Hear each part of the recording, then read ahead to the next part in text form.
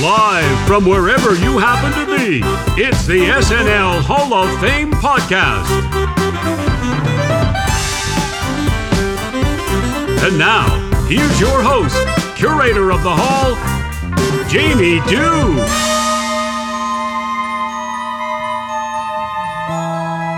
Oh, let those twinkles fall upon me. I feel like I'm dancing in a field with a sparkler, maybe a daisy behind my ear when I hear those bells ring me in, like a hippie of days gone by. But alas, here I am, stuck in 2022, with you. So that's a good thing. My name is Jamie. Welcome to the SNL Hall of Fame. Please, as every week I remind you, wipe your feet before you come inside to this hallowed inner sanctum of New York City's finest sketch comedy, broadcast on NBC. That's too many qualifiers, isn't it? What we do here on the SNL Hall of Fame podcast is I get together with a guest and they bring along a candidate in one of four categories: cast member, host, musical guest, and writer. I consider these pillars the four pillars that make the show what we see. Now, there are, of course, technical aspects as well, and we will get into those technical aspects at some point in the SNL Hall of Fame. But for now, we're dealing with those four categories.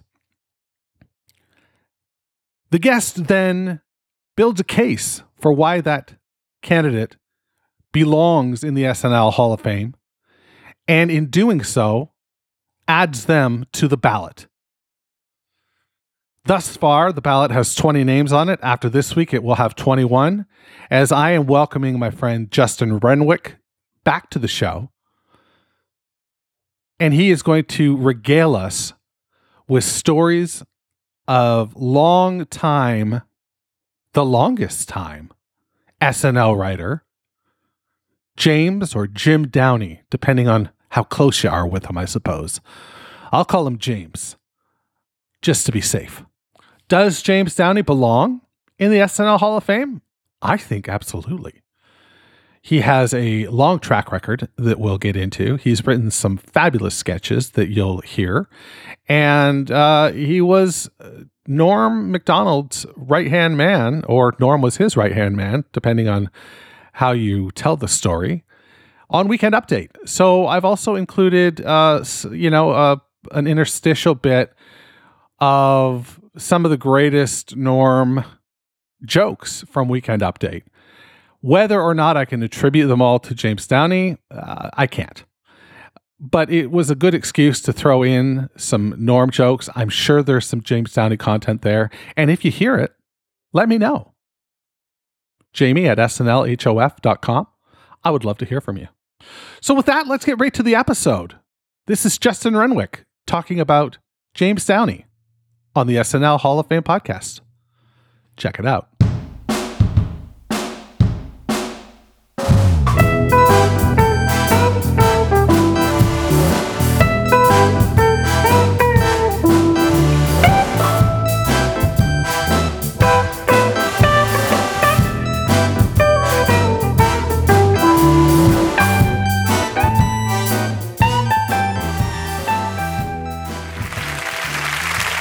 I needed to take the bus, but all I had was a $5 bill.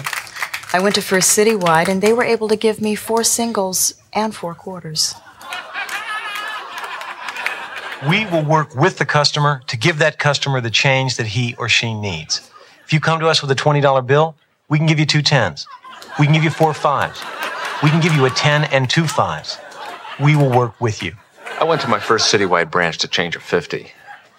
I guess I was in kind of a hurry. I asked for a 20, a 10, and 2 5s.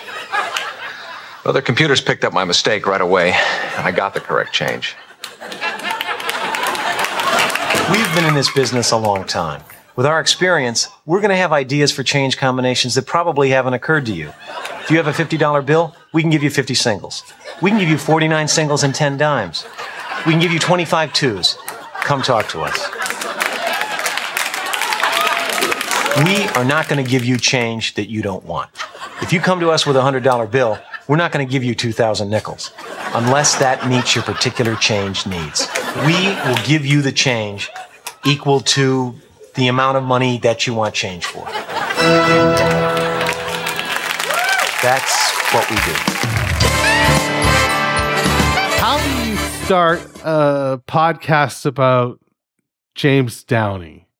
Well, I got to say, like, just looking at the overview of his credentials, I don't want to, what's the word I'm trying to say? Not be the bee in my own bonnet, but I don't want to toot my own horn, but I think this was a pretty good pick for most influential, maybe, one of the most important writers ever at the show. He's like the Ken Jennings of Saturday Night Live. The guy was there for 30 seasons. And what was it? The first, he's appeared in over 40 sketches, and he worked on 27 of the show's first 32 seasons. Like, if that's not bananas. If that's not setting the tone or making a mark, then I don't know what is. Yeah, no, you're certainly right. So let's break this down. I guess we'll start at the start. He is one of the first writers hired, is he not? He was hired in the second season. Okay. I think Chevy Chase was the first writer they hired, and then I think it was Franken and Davis after that. But anyway, I mentioned those three. I think it ties in nicely because they were all sort of news junkies and very politically minded, and I think they were kind of setting the tone for politics on the show early. And then when James Downey came in, Chevy had left by then. So he and Franken and Davis, and they wrote together frequently, apparently, kind of kept that going. Making fun of the president, which it has to be remembered, like the Smothers Brothers had been thrown off TV 6 years previously for doing that. Like Nixon was watching them. LBJ was like personally insulted by some of the stuff the Smothers Brothers did. So this was still relatively new ground that they were breaking. And they did it very well, I think. To the point that even Gerald Ford kind of joined in. Right? When he did a few openings and pre-tape things, especially when his press secretary, Ron Nessen, hosted, which I think was the first season. But it was towards the end of the first season. But anyway, it's like I said, it's really hard to underestimate how important James Downey was to was, because the show's still on the air. He's just not on it anymore. Yeah, right? But he's still the second most tenured. I feel like he's still the second most tenured person behind Lorne at this point. Mm-hmm. Yeah, I think it was Dennis Miller who said he was probably the most important person in Saturday Night Live's history behind Lorne. Oh, wow. Yeah. Wow. So not only most tenured, but most important, coming from Cha-Cha himself. Yeah.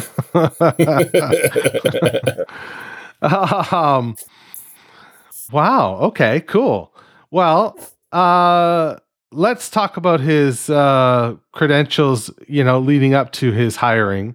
He had written for the Harvard Lampoon. The Harvard Lampoon, yeah. And apparently he's been the first writer, I believe. Yep. He was the first writer from the Harvard Lampoon that was hired for the show. Everyone else, like Michael O'Donoghue, Chevy Chase, John Belushi, and others, Gilda, had worked for the National Lampoon radio hour and worked for the magazine National Lampoon as well. But none of them had any connection to Harvard. And that's another first that James Downey had, was being, I don't believe in firsts, but some things are just accepted. So if we go with that,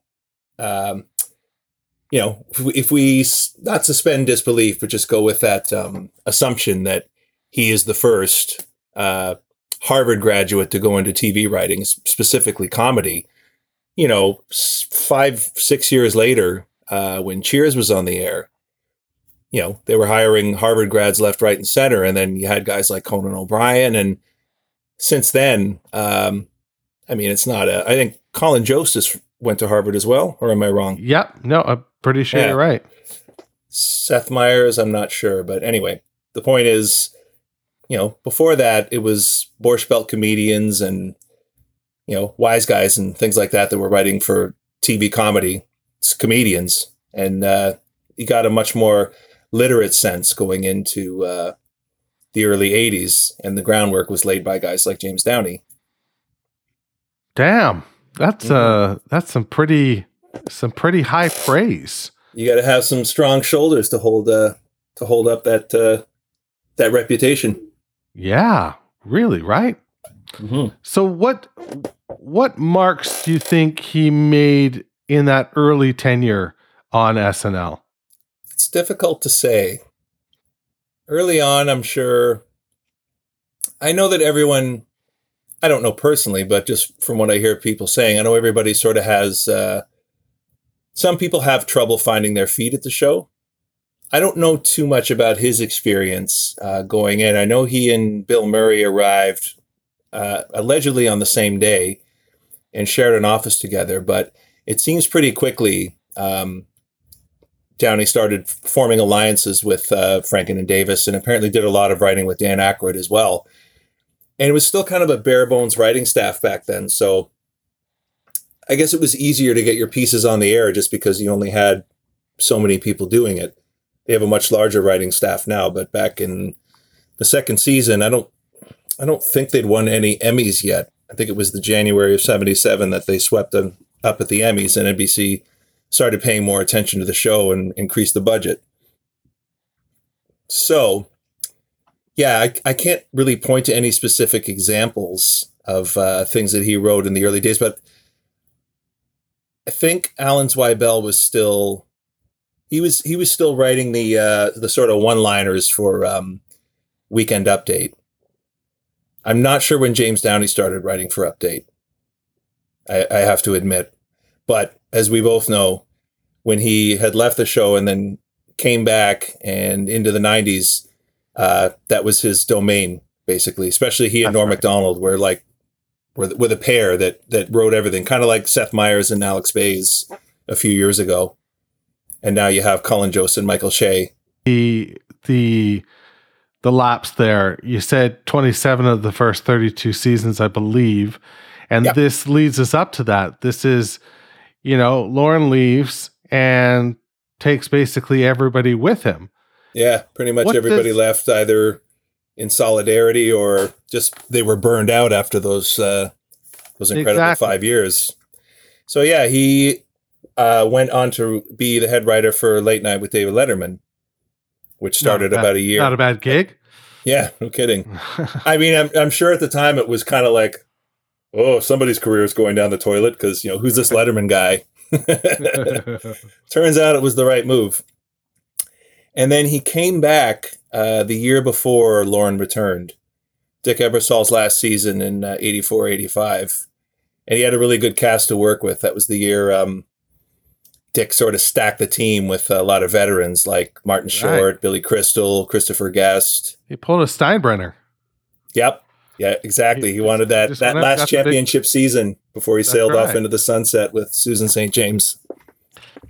So hold up here, because didn't he also write for and appear on the new show?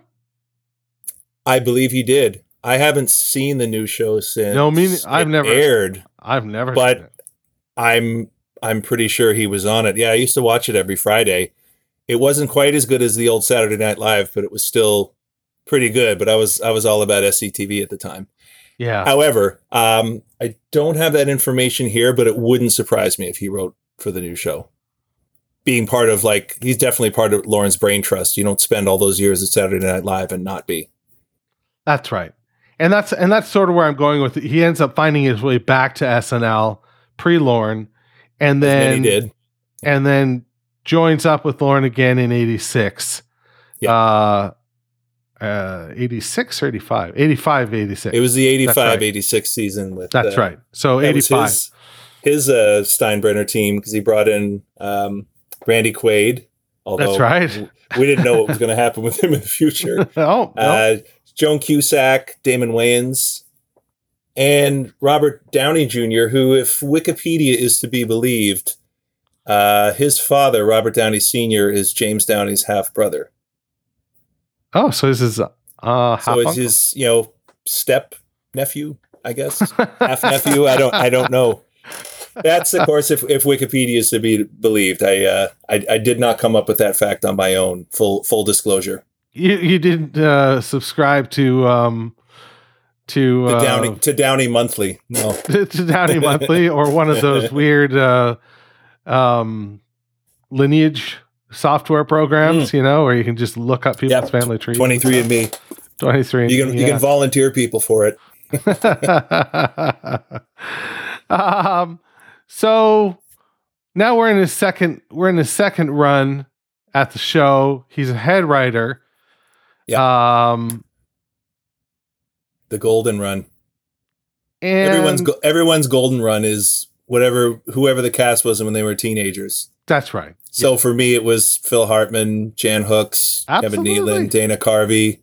That cast from 86 to about 92. Yeah.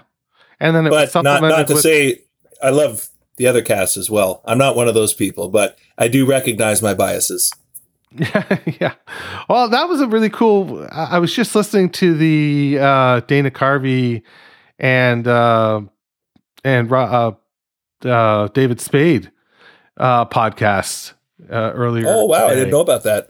Yeah, it's an SNL based podcast. And they bring on guests and writers and stuff like that. And please send me a link for that later. I will do that. It sounds really cool. And so he was talking about how they introduced the junior varsity. Like this idea of the junior varsity in 92. All of a sudden you had Farley and Spade and Schneider and Rock. And Chris Rock, yeah. And the fifth one who is eluding me, Adam Sandler, who was Adam Sandler would be the fifth one. Just a baby. Who, like they were just sort of like waiting in the bush, just waiting to take over and dominate. And, it was kind of a smoothish transition, other than it became very bro. It became very bro. Oh, absolutely. Show. Yeah. And it's kind of funny how they all, it's kind of funny how they all sort of crashed and burned and were all fired after the 94-95 season, but all went on to do great things. Yeah. Yeah. I really don't know what to say about that, but it was very strange. But it was definitely time for them to go, I think. Because that ushered in the Will Ferrell, Sherry O'Terry, Norm Macdonald era. So if you are in the Hall of Fame and you walk up to James Downey's plaque, and there is some sort of video playing device below that plaque playing video, what is it playing for James Downey? I think any of Norm Macdonald's newscasts, even though Norm, obviously had a hand in writing a lot of his jokes, whether they worked or not, he didn't care. But anything that was overtly political and skewered either side of the aisle, whether Democrat or Republican, has James Downey's fingerprints all over it. Potential jurors for the O.J. Simpson case were asked to fill out a 75-page jury questionnaire this week. In the entire state of California, only one person got a perfect score. Xiao Ming Wu, who after the trial plans to attend Caltech. 4 Pittsburgh children were found in a house strewn with garbage and human waste after they'd been abandoned by their parents for 2 weeks. The couple was charged with child endangerment, but to their credit, they did bring the children a present. A T-shirt that reads, "My parents left me for 2 weeks in a house full of human waste, and all I got was this lousy T-shirt."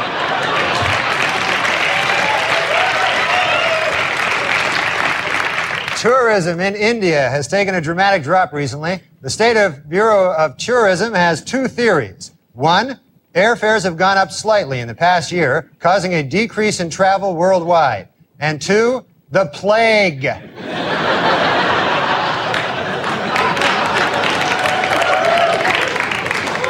O.J. Simpson's new fitness video was released this week, and hitting the shelves next week, Simpson's newest video, Dorf on Stocking.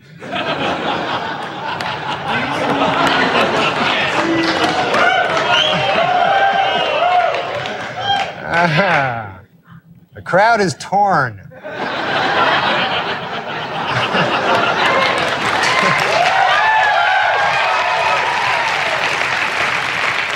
In New York this week, Sammy the Bull Gravano was sentenced to just 5 years in prison for committing 19 murders. You better be careful, though, because New York has just passed a tough new law. 20 strikes and you're out.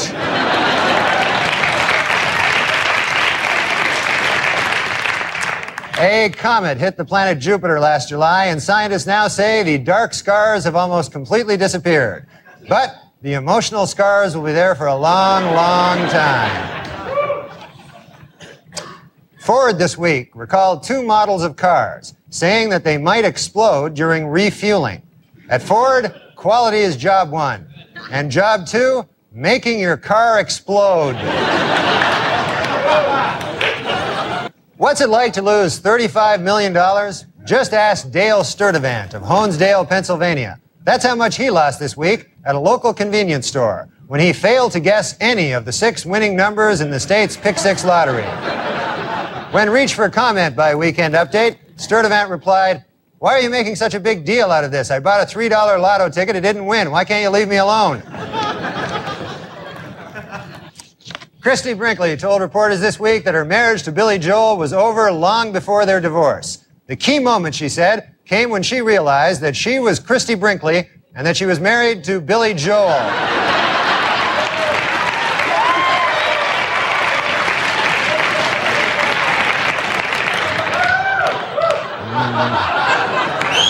The Food and Drug Administration announced today that while 1 ounce of Special K with 4 ounces of milk is a good dietary source of protein, 1 ounce of Special K with 5 ounces of milk is deadly poison.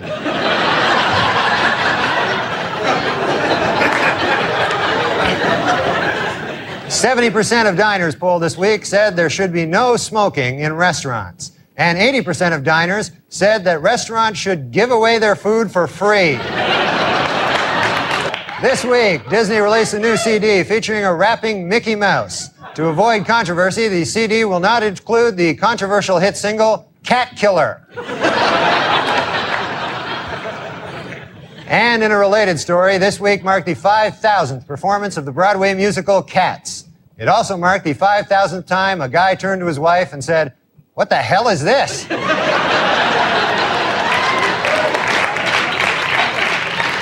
Fashion designer Giorgio Armani confessed last week to bribing Italian tax officials. He was sentenced to 6 months of wearing brown shoes with a blue suit.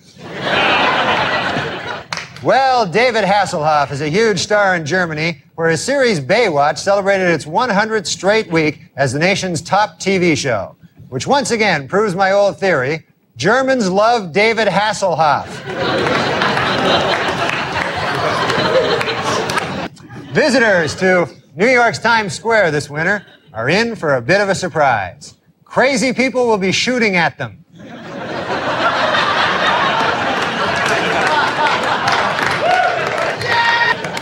And finally, John Wayne Bobbitt is going to be an adult film star. He has been signed to play himself in the John Wayne Bobbitt story. The part of his severed penis will be portrayed by Pauly Shore. And that's all for now. Good night and good luck. It's nice. Any other sketches or signature moments you can think of? Again, I'm Downey? the only. It's the thing that's been going through my head is the first time I ever saw him on Saturday Night Live. I didn't know who he was. I don't know if this was the first sketch he ever appeared in. Apparently, he appeared in over. I think I mentioned this earlier. Over 40. Over his time at the show, just in little bit parts. Some of them film bits as well. But the first live sketch I remember seeing him in was the Sissy Spacek show in the second season. It was a commercial for a live commercial for Burger Master, which was sort of sending up Burger King at the time, which the thing that set them apart was you could put whatever you wanted on your burger as opposed to somewhere like McDonald's. And then it just kind of got ridiculous where he had Garrett Morris blowing his nose on the bun. Oh, man. Yeah, but for like signature sketches other than Weekend Update, I have to plead ignorance here. I'm not really sure which ones he wrote. Yeah, it's tough. It's so tough. And we have access to all that stuff now. It's so wonderful that we get access to it. But it makes it much more difficult for these older Hall of Famers or potential Hall of Famers to get, somebody who's comfortable enough that wants to nominate them, and I'm glad you do feel comfortable enough because, it's always interesting to just talk SNL with you.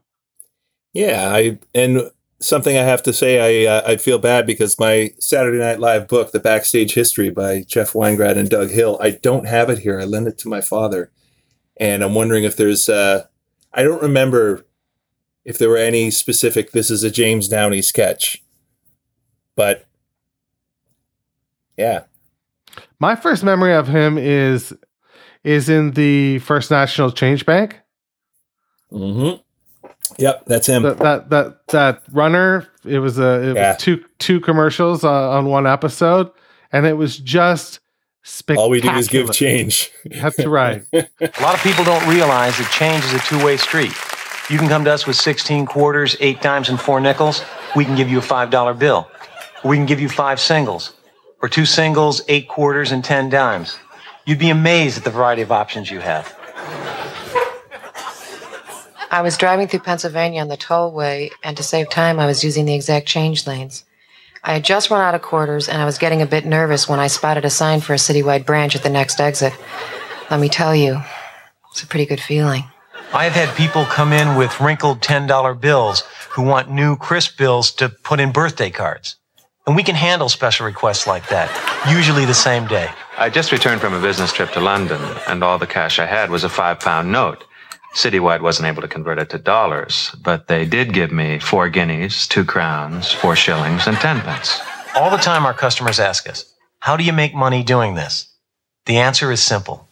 Volume.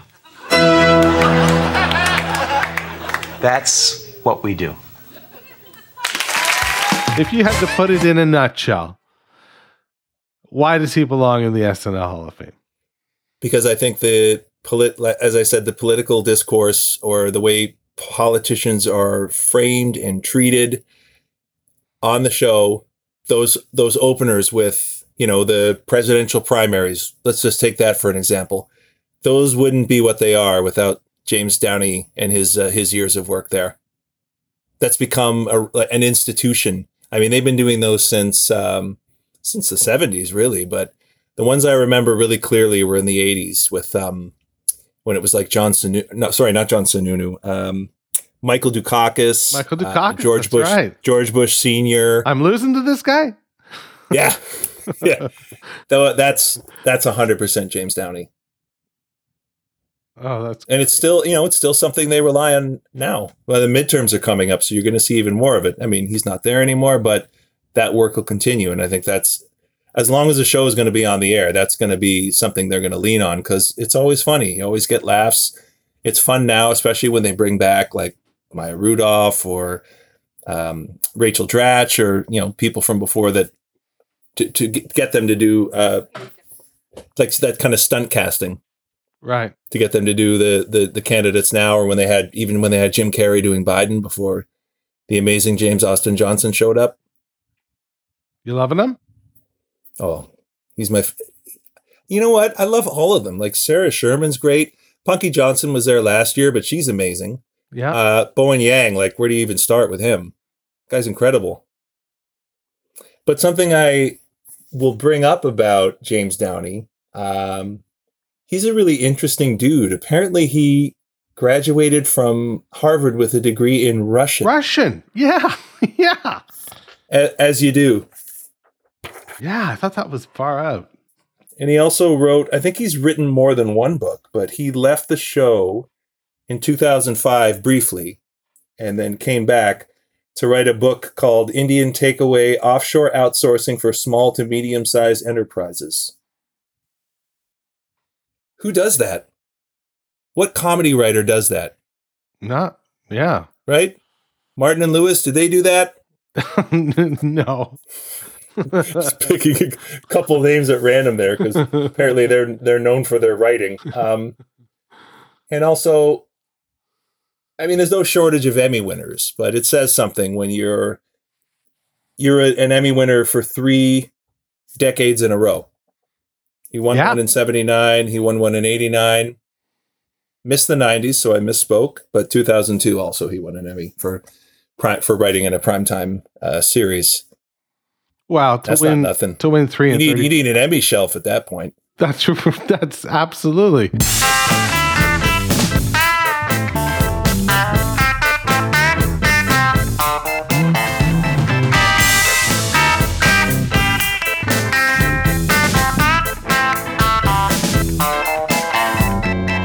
And that's how we play the game here at the SNL Hall of Fame podcast. We have a guest come on. They open their hearts and they pour love all over their candidates. And that's just what Justin did there. I love the idea of an Emmy shelf. That's a great bit. So what do you think? Has your mind been swayed? Have you already changed your mind on the way you were going to vote? Or is it pretty much where you left it? Let's reconvene in April and find out what you think. April 25th, voting will open for the SNL Hall of Fame. And it will be up to you to determine the first class. It's a responsibility you should not take lightly. I want to thank Justin Renwick so much for popping in once again and, opening his brain up, his mighty, mighty SNL brain, and, letting us know the scoop, giving us the skinny. I think he did a great job. So thanks for that, Justin. With that, I'm going to bid you adieu and ask that you please turn out the lights on the way past, because the SNL Hall of Fame is now closed. Thanks for listening to the SNL Hall of Fame podcast. You can find everything you need to know about the show at snlhof.com. Don't forget to subscribe, share, rate, and review the show wherever you get your podcasts. This is Doug Dinant saying, this is Doug Dinant saying, see you next month in the hall.